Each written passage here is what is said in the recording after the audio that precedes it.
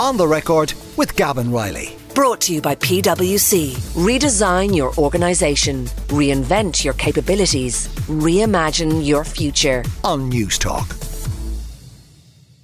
One of the big stories of the week has been the government's response to the safety of people living in the North Inner City, both residents and tourists alike, and a 51-point plan published this week to try and make the North Inner City not only be a safer place, but also to feel like a safer place. We're joined in studio for analysis of that by Gary Gannon, who's a local TD for Dublin Central. He's a Social Democrats member of Dáil Éireann. But before that, I've been speaking this morning to the former Minister for Justice, Nora Owen, about her thoughts on what's been going on in the last few months. Obviously, it's disturbing and unfortunately creating some fear with people, you know, about going into the city and walking around the city. But I am still struck that still thousands of people every day and early evening and late evening spend time in the city. So, you know, we have to be careful not to over-create a fear that people just will stop going anywhere near the city. But it is, I mean, you know, obviously if they're in a place where there have been an attack, you will be more nervous and worried in case something might happen to you. In your experience of having to deal with issues that have arisen over time, and people, of course, most remember the sudden escalation in gangland crime around the mid-1990s while you were Minister for Justice, how much of it is dealing with the substance of the problem and how much of the work of a government is wrapped up in dealing with perception? Because in this instance, it seems a lot of the statistics don't really show any significant rise in violent crime in the city centre, but nonetheless, because people perceive it, therefore there is still a problem anyway. Yes, I mean, this is one of the problems always about something. I mean, let's be frank. There have always been some attacks in the city, and in fact, I'd say in most cities in the world, in certain areas where there's a heavy preponderance of people, there will be attempts at robberies and attacks. But so we have to try and separate the kind of perception from the reality, and certainly the statistics don't show that there has been a huge increase.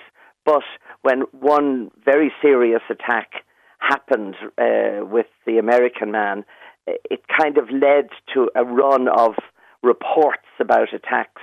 And but very quickly, Gavin, the people, you know, more and other news transplants that news and they move on. And more recently, the speeding of cars and the road deaths have been kind of focusing people on what's happening in the country. So how much then of any government response is really to deal with substance, and how much of it is driven by perception and the need to look like you're doing something? Well, I mean, I think there's an absolute necessity for governments always to be dealing with the substance of what might be behind young people or not so young people attacking other people. And so that's why the plan that Helen McEntee announced recently, it looked and was treated by some people as if it was a knee-jerk reaction, but in actual fact it's been in the preparation for the last 2 years, and it is essentially an evolving document coming from the Kieran Mulvey report back in 2017, where a great deal of actions were taken in the Dublin North Inner City area. You will recall that plan that Enda Kenny set up with Kieran Mulvey. Well, I specifically remember that plan because that was somewhat prompted by the Regency Hotel attack, which happened on the opening days of the 2016 election campaign, and then it really cast a shadow over the campaign, and it was something, therefore, that Enda Kenny really wanted to deal with when he got back into power, to try and really have a root and branch review of what was going on. But it also was a reaction to the fact that there was a lot of drug trading going on, and many young people were getting involved in drugs. And obviously then, if you are under the influence of drugs and alcohol, then, you know, the dangers increased for what might happen.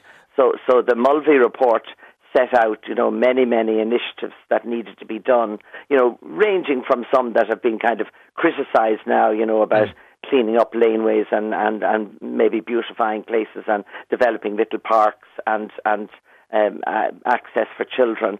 But this plan started back in several years ago and is now launched with again a number of initiatives and has been working closely. So I think that, you know, the immediate reaction, in a way, the knee-jerk reaction to Helen McEntee and Pascal Donoghue's announcement was, oh, well, there's just one thing in it, which these safety wardens. But in fact, it contains many, many initiatives.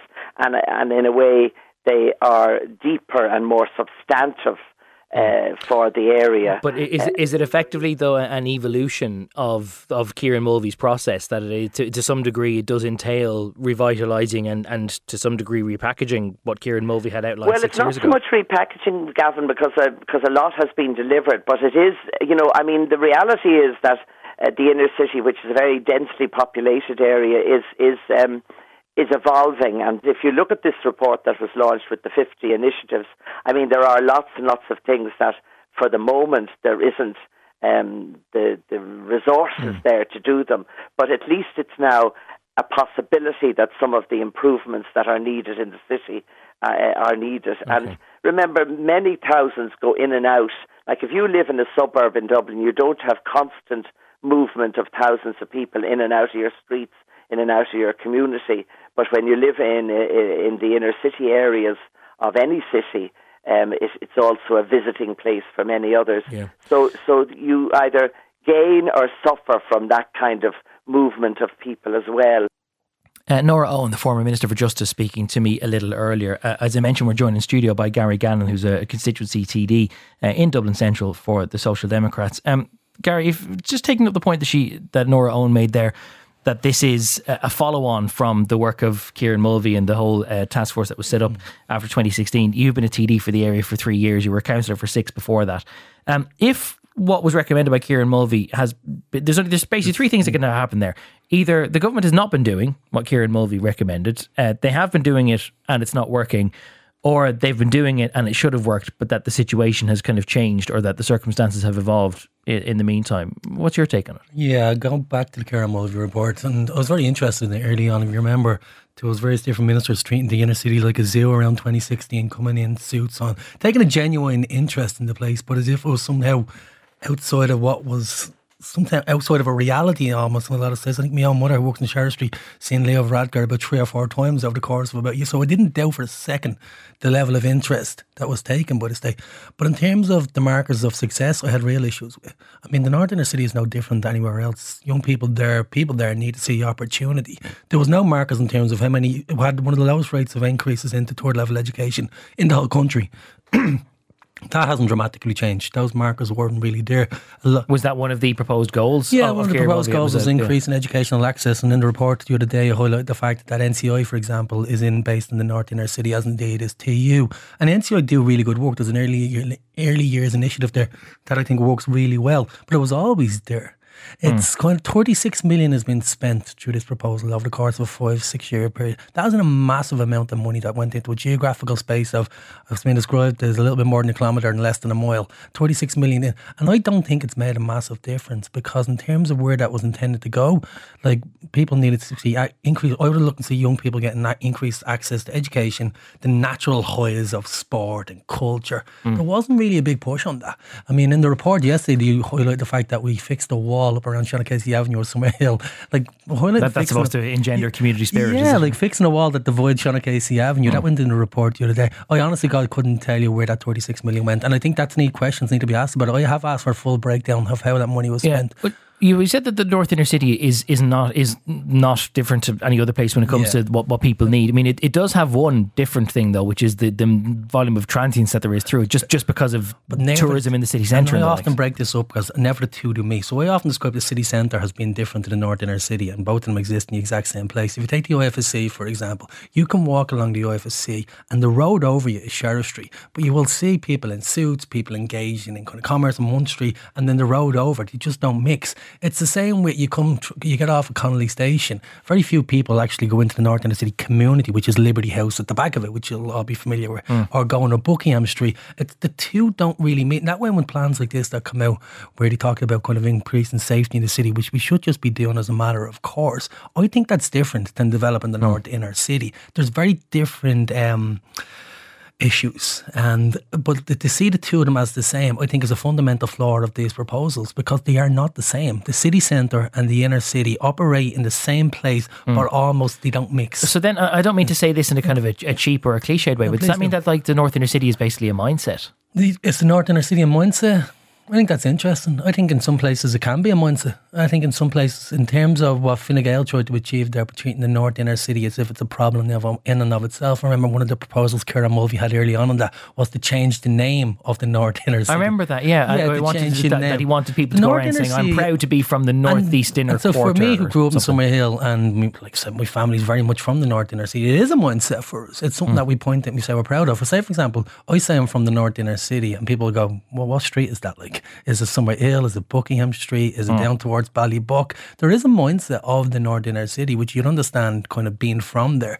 So definitely is. But the problems and how we tackle them, they're not, like, in terms of the city centre, we need more Gardaí on the street. We need Dublin City Council to actually do their job. We need, one of the proposals in that programme the other day was Dublin City Council will seek to fix the street line. In what other local authority, in what other part of the country do we get a press release from the Minister for Justice saying they're going to work with the City Council to fix the street line?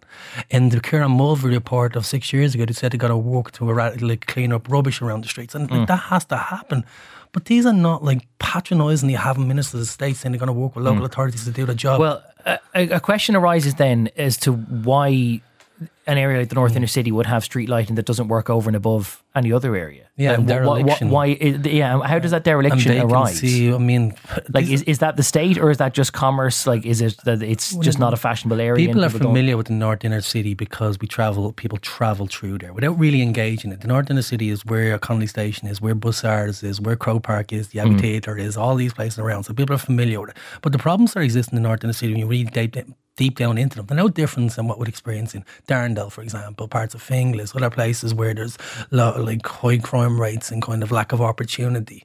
But people have to engage them because it is in the city centre. So I have always argued strongly that taking a small little geographical area, as if was done during the Mulvey report, and trying to solve the problems of drug addiction, trying to solve the problems of poverty without confronting housing, is just flawed right from the start. So you can't treat the area in isolation. You cannot treat the area in isolation from the problems in which it's going to stems from.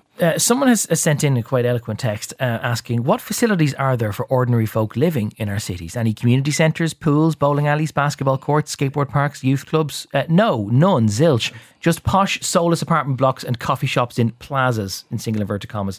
Local people are not respected by so-called authorities. Now, it's maybe a slightly extreme take on things, because I know that there are community centres and there are like the occasional basketball court or a five-a-side pitch or kind of a sports thing in a cage. But there is a general observation, isn't it, that Dublin seems unusual in that in other cities, industry emerges on its fringes. It emerges in suburbs, and that city centres are often very residential. But that in Ireland, it seems the suburbs are the residential ones. City centres have been largely become commercial spaces. And it means that those who live in the city centre, or those of working class communities, just often don't have facilities on their doorstep anymore. It's the way Dublin developed from a small medieval town, like where people would have traditionally obviously lived in the central parts. And as Dublin turned into a city, you used to have strongholds like Monto and corporation buildings where kind of people still lived. And then there was a genuine attempt by city councils to remove people from the state, to remove people from the central part of the city. I don't think we've ever really got away from that mindset in terms of the infrastructure of the state, that the actual people who live in the very city centre are more of a hindrance to the development of the city. And they're kind of stopping the proliferation of hotels. Absolutely, yeah, always there. They're stopping the proliferation of like large apartment blocks, hotels, or some other different forms of commerce. And that's existed in, like, I remember reading about Tony Gregory and stuff like that, talking about wanting to put motorways through the city centre and kind of removing playgrounds and all of those. And there, some of my earliest battles in the city council were trying to get like playgrounds around Constitution Hill, for example, where TU developed and the Lewis was being put in, and they didn't have a playground. There is an absence of infrastructure. That plan the other day, and I wouldn't mind talking about it a little bit more, because I mean it's 52 pages, 51 proposals, and absolutely no engagements with the local sports clubs, for example. No engagement with the people who work with the very difficult, hard to reach young people. No engagement in terms of re-establishing relationships with the young people who are at risk of being in trouble in the city centre, who lost their connection during COVID. It wasn't mentioned in the proposal about kind of these people who've lost their like access to their clubs, they lost their connections to the sports facilities. These are the people we need to connect with. One other text just before I let you go. Someone has taken issue with the idea of safety wardens, which I know was kind of seized on by some people, and maybe that Sai tells us a story. This person is wondering, well, if Gardaí don't command the respect of local communities, then what good is a community safety warden who's just going around with a high vis and no power to do anything? I think the Minister has placed unfair expectation on these community safety wardens. So I talked to Dublin Town about them, for example. They were seen as kind of people who would engage and help the flow of the city. They'd be talking to tourists, be organising fun days. They're not people who are going to intervene if they see a violent assault, and nor should they be. There's 6 communities. So what's their purpose then? Honestly, I think they've been scapegoated a little bit to try give the illusion of action. I think Dublin Towns, who's the business organisation there, I think they have good intent for these community safety wardens. But when that 10 million that was placed in for overtime for guards runs out at the end of the year, and these community safety wardens try to highlight, is a guard going to show up? There's 6 of them, 150,000 euros being placed in terms of funding. That's not a huge amount of money for 6 workers who are not trained to intervene in the kind of the more violent natures of the city.